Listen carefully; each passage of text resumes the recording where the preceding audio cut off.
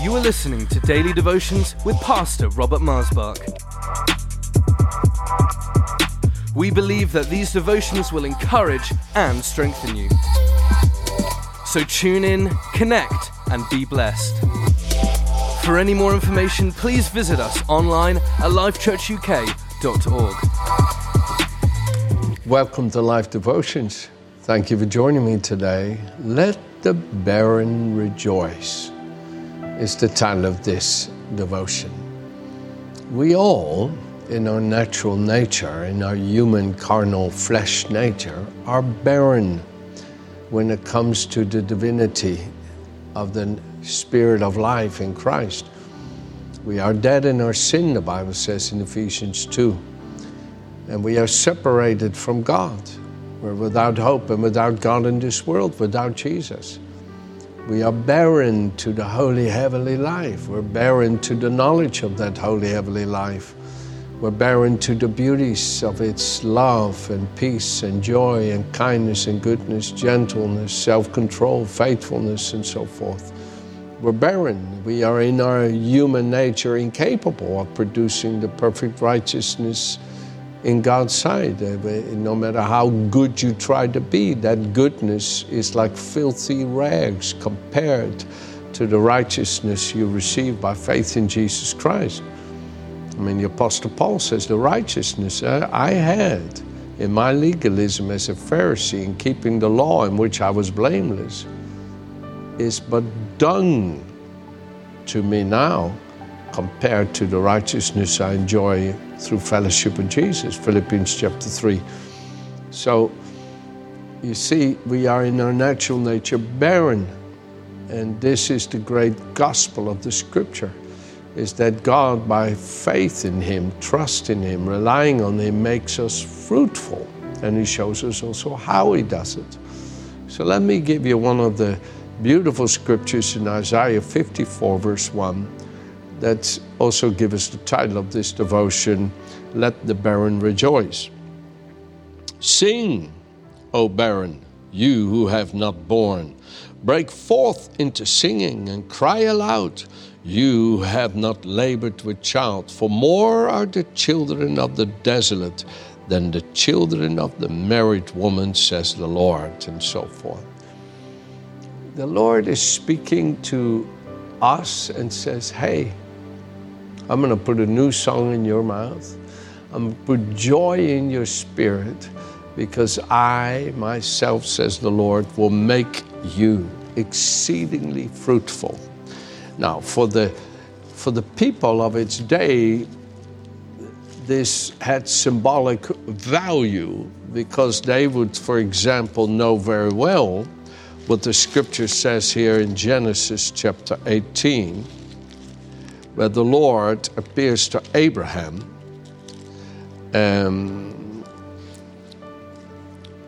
Let's pick it up at chapter 17, not 18, 17. When Abraham was 99 years old, the Lord appeared to Abraham and said to him, I am Almighty God, El Shaddai, all-sufficient, capable of being all that you need, is what that means. I am Almighty God. Walk before me and be blameless, and I will make my covenant between me and you and will multiply you exceedingly. And then Abraham fell on his face, and God talked with him, saying, as for me, behold, my covenant is with you, and you shall be the father of many nations. No longer shall your name be called Abram, which means exalted father, but your name shall be Abraham, which means father of a multitude. For I have made you a father of many nations. I will make you exceedingly fruitful, and so forth. Do you see it? Who's he speaking to?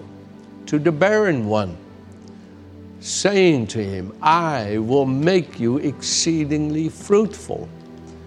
All of us in our natural nature fall short of the glory of God, Romans chapter 3, verse 25 says. All of us in our natural nature, maybe verse 23, we fall short of the glory of God. We are barren when it comes to these life-giving forces of the holy life of God. And yet the Lord looks at you in your barren state And maybe you complain about yourself. You say, oh God, why do I keep feeling you're calling me, loving me? Why do I come to church when I feel I don't fit, I don't belong, and I still cuss, and I still smoke, and I still have bad attitudes, and I'm still moody, and I still am so indifferent, and oh Lord, I have so many failings, so many shortcomings. I feel so barren. Do you see what I'm trying to show you? And yet you called me, oh, how I struggled with this, friends, where I felt so barren. And the Lord was trying to help me to say, Robert, trust me, I will make you exceedingly fruitful, especially in all the areas where you have fallen short of my glory, where you have been so humanly weak and powerless to produce any of my qualities. I will make you fruitful in that very way, so all may know that the fruit you bear is not by your human abilities, but by my Spirit. Oh, come on, take courage, my dear friends. Take courage. Let the barren rejoice. The Lord will not fail to make you fruitful. Look what it says here in Hebrews chapter 11. Look what it says in verse 11. By faith, Sarah, at that time there, right there in Genesis 17, by faith, Sarah herself also received strength to conceive seed. And she bore a child when she was past the age, because she judged him faithful who had promised. Therefore, from one man, Abraham, and him as good as dead, were born as many as the stars of the sky, in multitude innumerable as the sand which is by the seashore. How did this happen? I want you to see this. This is very significant. You see, Abraham was married to a barren woman. And it was Abraham to whom the promise was given. But he was incapable to produce that promise. God had to work it. God had to do it. God had to do it. And there was a moment when perhaps Sarah felt so low of not being able to give Abraham what he was called to, that she said, okay then, honey, okay, I just can't bear the pain anymore that I'm failing you. Go ahead and go into this lady who works for me and let me conceive through her. Let the promise be fulfilled through her, because it can't be fulfilled through me.